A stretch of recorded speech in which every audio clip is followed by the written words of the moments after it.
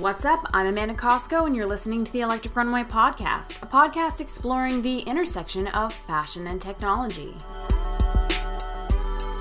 Thanks so much for tuning in. Today on the show, my guest is Keith Beckles of Tap to Tag, a medical alert device designed to help first responders and paramedics gain instant access to critical medical information in an emergency. Now, you may be thinking that sounds a lot like the medical alert bracelet I already wear. The difference is that this one is entirely digital, and as such, it can hold more detailed information. I have to admit, Tap to Tag is a product that, at first glance, I didn't really understand. With a form factor of a plastic rubber bracelet, it doesn't look like fashion to me, but they have a compelling tech mission, and that is to change the way we think about how wearables can enable us to collect, store, and share data. The bracelet is embedded with an NFC chip that's short for Near Field Communication, which allows the wearer to store and transmit their data. For those concerned over privacy, I can already understand where your head is going. You're probably thinking, why would I want to walk around with my medical data readily available? It seems like a recipe for disaster and theft. In our interview, Keith addresses privacy concerns, and while Tap to Tag's first commercial products are focused on storing medical data, you'll soon learn in our chat they're open to other opportunities and use cases in events and entertainment, which I think is a really exciting direction for the company. Tap to Tag's founder, Chris Ford, appeared on Dragon's Den, the Canadian version of Shark Tank, but was denied funding from the Dragons because of concerns over adoption. In other words, the investors doubted the startup would be able to raise enough awareness among the general public, first responders, and the medical community for the product to be easily recognized and used in an emergency situation. Tap to Tag is an example, I think, of a startup that will have a lot of challenges, but I was really intrigued by the way Beckles talked about his vision for the future of wearables and the potentials for collective, collaborative data. Here to talk it out with me is Keith Beckles of Tap to Tag. So Keith, welcome to the show. Thanks for having me. So for those who don't know, what is Tap to Tag and how does it sit at the intersection of fashion and technology? Well, Amanda, Tap to Tag is not just a product. Tap to Tag is a technology that allows you to do something useful with the information that people get from wearable technology. We're right at the crossroads because it's wearable tech that has a function as opposed to something that's just helping you count calories or count steps. Okay, so let's talk about the function. What does it do? Well, Tap to Tag allows you to access, your securely stored cloud-based medical information and identification information with just a touch of a smartphone enabled with NFC. And right now you have a number of form factors. There is a wristband, a kind of like pendant that you wear, as well as a couple cards, as I understand it. Is that right? Absolutely. We have different form factors, as you call it. That's a really technical way of putting it. I like that. We also have other products, that'll allow you to locate people by GPS, for your kids if they're out somewhere and you want to worry about them. We have all of these things are available, and it all comes down to being able to tap the device and get that information. That's what the Tap to Tag is. So as you mentioned, it's not just about counting calories. It's actually something that you're positioning as a communication piece. And it's interesting to me because a lot of the products on the market right now, a lot of the technologies that I'm seeing out there are having a problem productizing and having a problem wrapping what their technology does in a story. And so the story that you're taking is a kind of medical narrative. Maybe you can talk a little bit about that approach and how you're using NFC technology to further that field. Well, we started out with the mission to improve upon the medical alert bracelet. There's no subscription, and you can update the information on the fly, and the user controls the information. So looking at that, we feel that, this was something that would provide a service and a function. And as a wearable technology piece, it's not just sitting there for a niche market, and a lot more people could use it. And as we've evolved, we've come up with a lot more usage for this kind of technology. Now, we can provide social information, we can provide business exchange information, and we can provide it in a lot of different form factors that are actually fashionable and useful. Okay, so it's near field communication is the technology. And as I said, you're focusing on the medical community, but there are other opportunities for this type of wearable technology, perhaps in entertainment, down the line. What are some other areas that you're looking at aside from storing and conveying medical information? We're looking at payment options. We have the option to exchange social information or business information. We've made an electronic business card that, can be in any one of our devices. It can be in a pendant, it can be in cufflinks, watches, wristbands, where you just tap on the person's phone and you can exchange that information with them. So instead of carrying around a whole pile of business cards, you just put the correct information in your tap-to-tag device and you can transmit that, to your colleagues. Yeah, I think that the way that things are moving, NFC is going to become the kind of standard for transferring, maybe first simple and then complex information. So instead of having a business card and, even at a concert, I imagine a bracelet being able to store like any pre-purchases that I've made as well as my access, that sort of thing. So I do see lots of potential and implications for this space. So, Keith, going back to the medical side of this technology, I understand that your founder was on Dragon's Den. And for our American audience that doesn't understand what that is, that's like the Canadian version of Shark Tank. And the reason that the Dragons didn't end up investing was because they saw a huge challenge in terms of raising enough awareness so that first responders and members of the medical community would be able to identify these bracelets and know how to use them. So I'm just wondering how you're tackling this challenge. Well, Amanda, interestingly enough, our founder is in the UK and he went on the British version of Dragon's Den and they raised the points that you just alluded to. But that was about 18 months to 2 years ago that he actually went on the show and it aired about a year ago. And so what's happened in the interim is that he took those words to heart and he went about on a grassroots campaign to raise awareness. And we've taken our cues from them, and that's what we do. We speak to medical institutions. I've spoken at McMaster. I'm tied in with eHealth.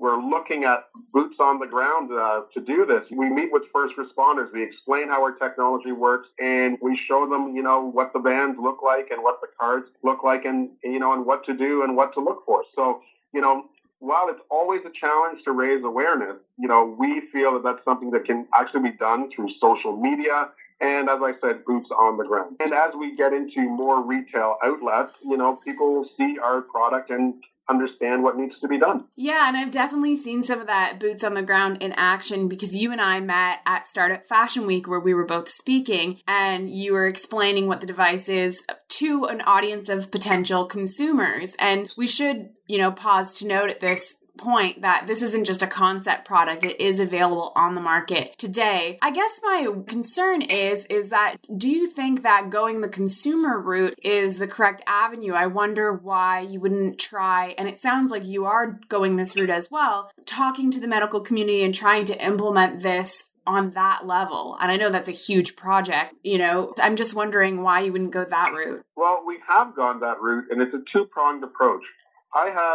We have a pure medical application for our technology. And as I said, we're working with medical institutions and academic institutions that work in the medical field to provide product training and raise awareness and usage cases, as well as, we have a pilot program in place.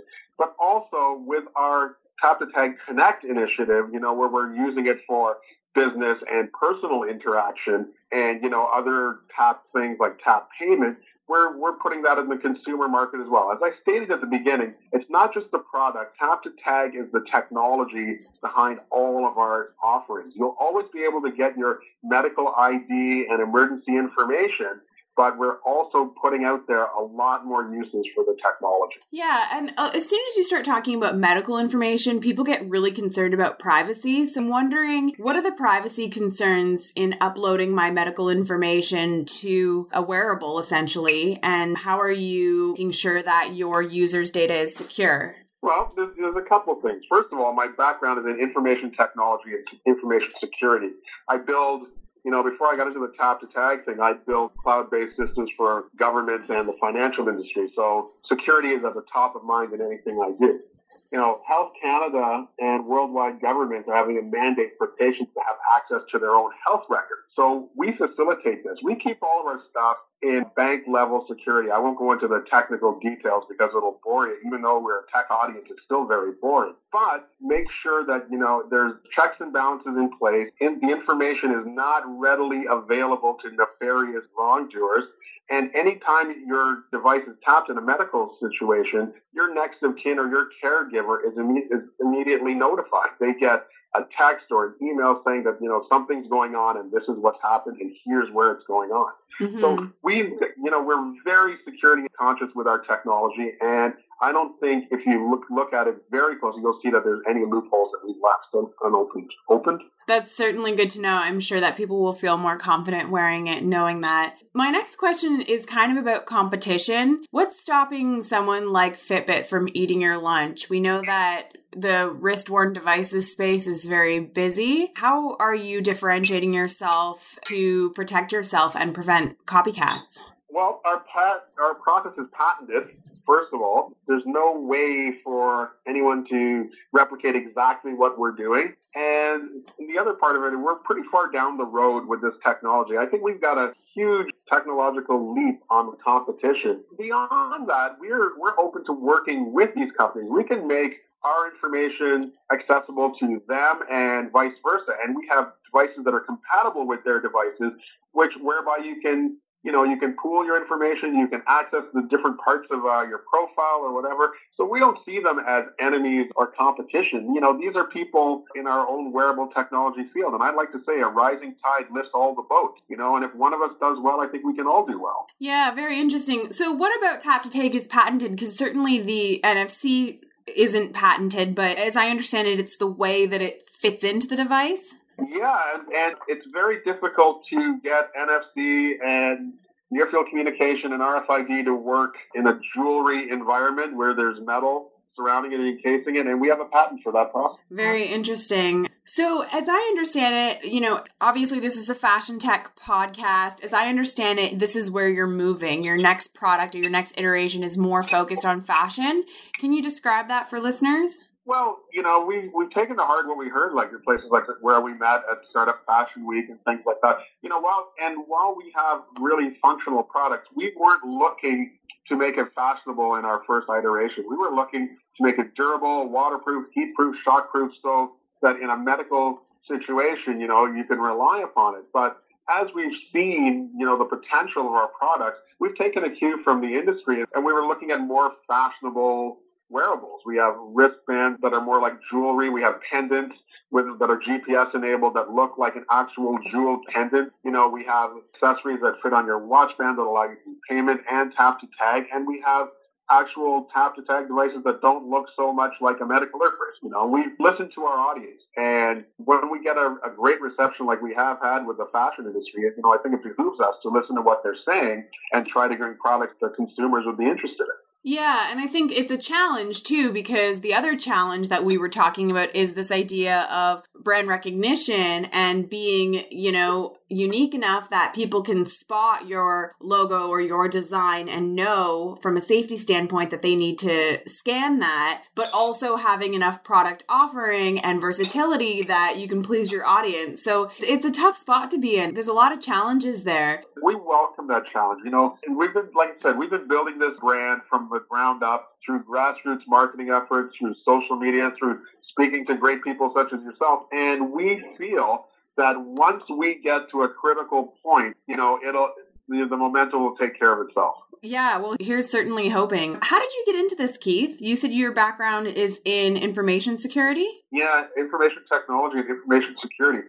I was building a cloud-based environment for an educational institution that works with eHealth here in Ontario, and I wanted people to be able to have access to their medical records, and the project wanted physicians and first responders to be able to have access to the same information, but they needed it to be what we consider clean data, verified data. And I came up with a concept, but I needed some sort of trigger for the end user to access their information. And I looked online and I was looking around and I came upon Tap to Tag. And I spoke to the founder of the company, and he was looking for what I was doing, and I was looking for what he had. So, we pooled our resources, and we worked together ever since. And, we're bringing this technology, to the world right now. Yeah, a match made in heaven. And certainly I think part of that whole movement for people to take more ownership and control of their health data and, use it to their advantage. Yeah, it's something that,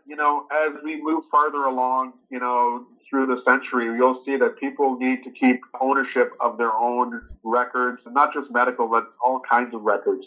And if we can play a part in giving them access to that, we'll be pleased. And it's, we're providing a service. Wearable technology up until now has been very individualistic and not collaborative at all. And we'd like to have our product out there at the forefront, giving people access to their own stuff, but letting them interact with others as well. Yeah, I think it's a great mission. So what's next for the company? Next is we have some offerings for places like resorts and like concerts, as you were speaking to. We'll have tap-to-tag wristbands that will allow people to have, do payment, like tap payment, like buy your coffee, make small purchases. And we've got the technology to a point now where we can also interact with other people's devices and other people's apps to exchange information. So we'll be providing more of a social bent to our product in the coming months. We kind of call that initiative Tap-to-Tag Connect. Very cool. And so how can people connect with Tap-to-Tag and stay in touch and follow what you're doing?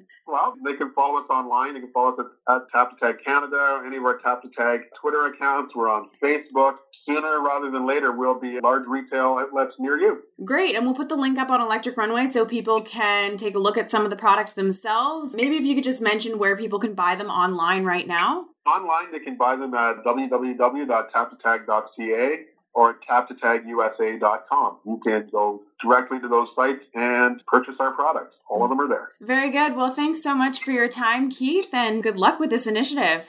Thank you, Amanda. It was amazing being on your show, and I look forward to seeing you soon. Okay, talk soon. Bye-bye.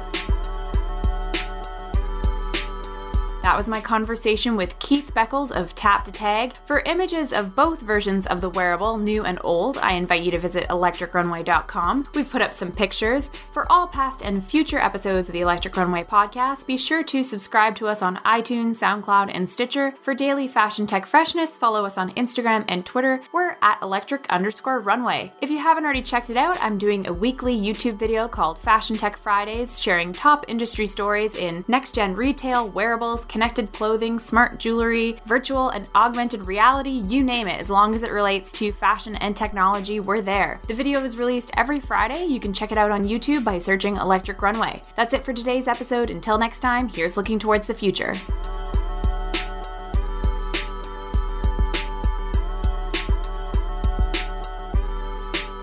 Music from today's episode by Andrew Applepie.